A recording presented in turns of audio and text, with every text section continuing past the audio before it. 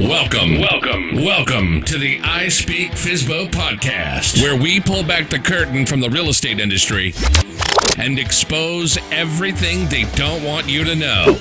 We share tips, tricks, myths, and truths to fight against outdated real estate traditions so you can sell your home for top dollar without having to pay a dime in commission or sacrifice your time. It's time for homeowners to take back the power and break up the monopoly. This is the I Speak FSBO podcast. And this is your host, Josh Knox. Hey everybody, what's up? It's Josh with the I Speak FSBO podcast, and today I wanted to talk to you in this episode about the best way that you can prepare for an appraisal.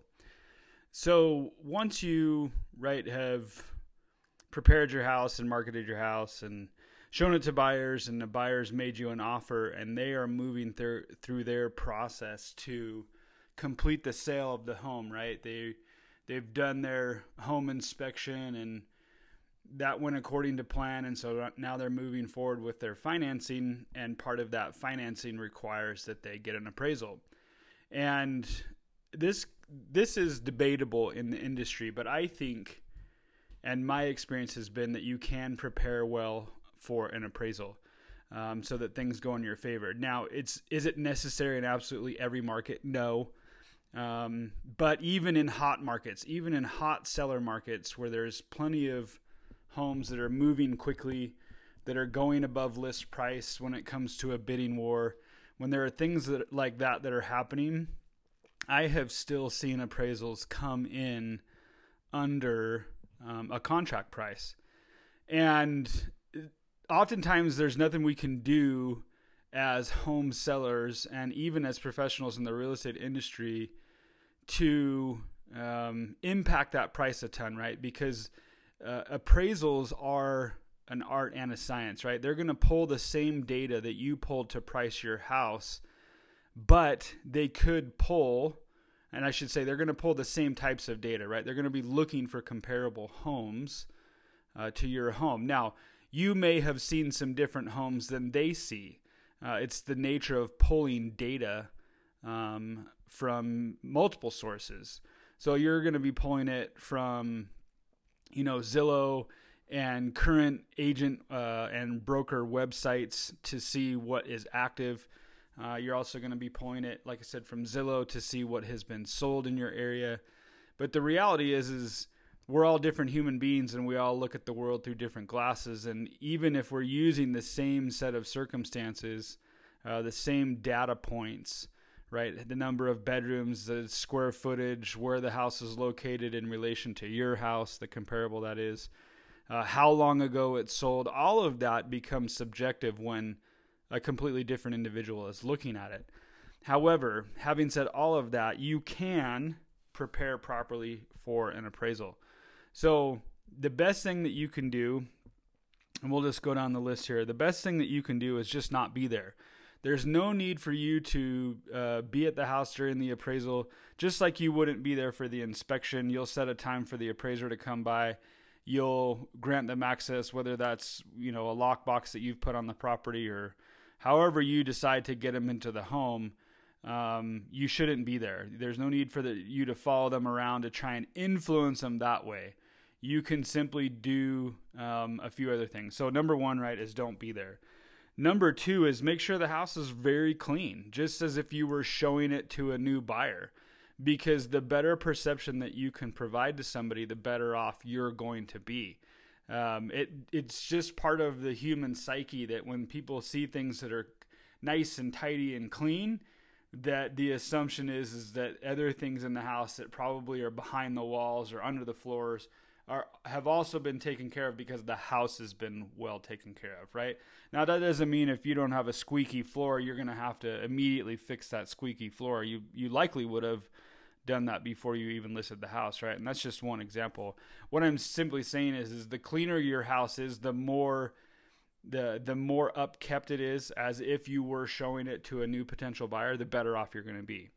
So 1 and 2, don't be there is number one. Number two, keep it clean. Now, I have found this to be beneficial. And you're not trying to influence anybody. You're simply providing the information that you found, right? I have gone through the list of homes that I found as comparables for the property, simply printed them off and left them on the counter in the kitchen where it's easy to see, right? So if the counter is completely decluttered and free of everything else, you can simply leave a note that said, these were the comparables that we used to come to the list price on the property, and therefore we're able to get a contract price. That's it. You don't have to say anything else. You can simply print off those listings. If it's from Zillow, just print the screen and show them where you found the sold properties that you felt were the closest to yours as a comparable value. If you ended up paying a licensed real estate agent to give you a CMA, which I recommend. I mean, you can spend $50 to $100 and get a real quality CMA from a licensed agent.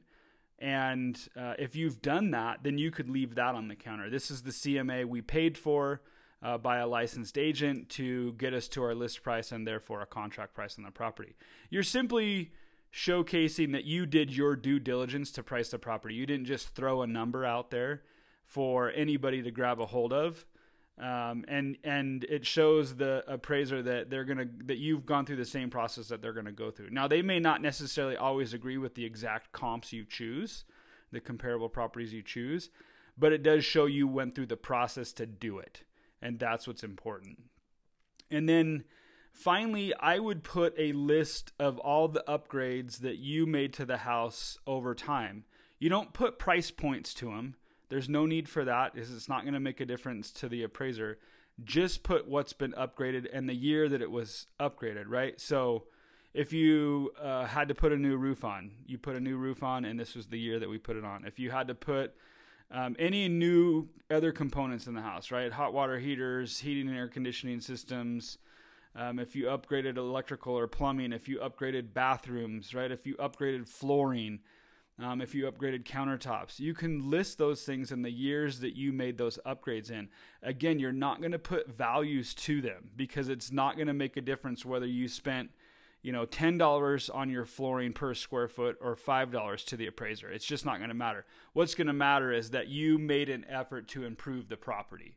That's what you're conveying to the appraiser, and that's what's important so that they can see that the house was, again, well cared for and properly upgraded, because there's also such a thing as over upgrading a property. And you don't want to do that either, just in general. So that's a side note for anything that you're going to do with real estate. You don't want to move into a neighborhood where houses are $400,000 or maybe $350,000 and put, like granite absolutely in every bathroom, and you got granite showers, or you have marble showers, or you've got gold plated faucets and stuff, or you're doing things that just don't necessarily fit into the neighborhood, because you end up investing money that you just aren't going to recoup down the road. It's called the law of substitution, and so you don't want to over upgrade.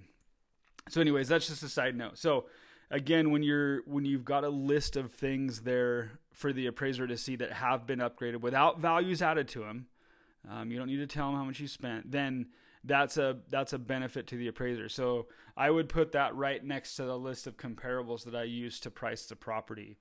And that should get you set up to have a good experience with the appraisal. Does it guarantee you that the appraisal will absolutely come in at the contract price? No, it doesn't.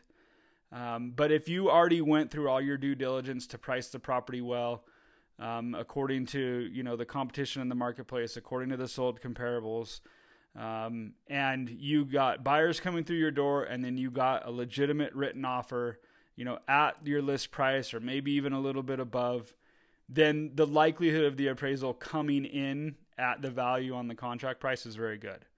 And so you're just helping the appraiser see that you've done your due diligence on your end to get to that point in time.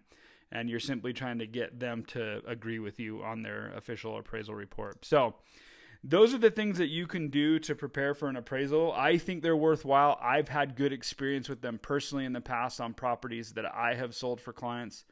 And that happened in any type of market, whether it was in a really down market where I was specializing in short sales, or whether it was in an up market where the properties were going very quickly. So as always, I hope that's helpful to you, and I hope to see you on the next podcast.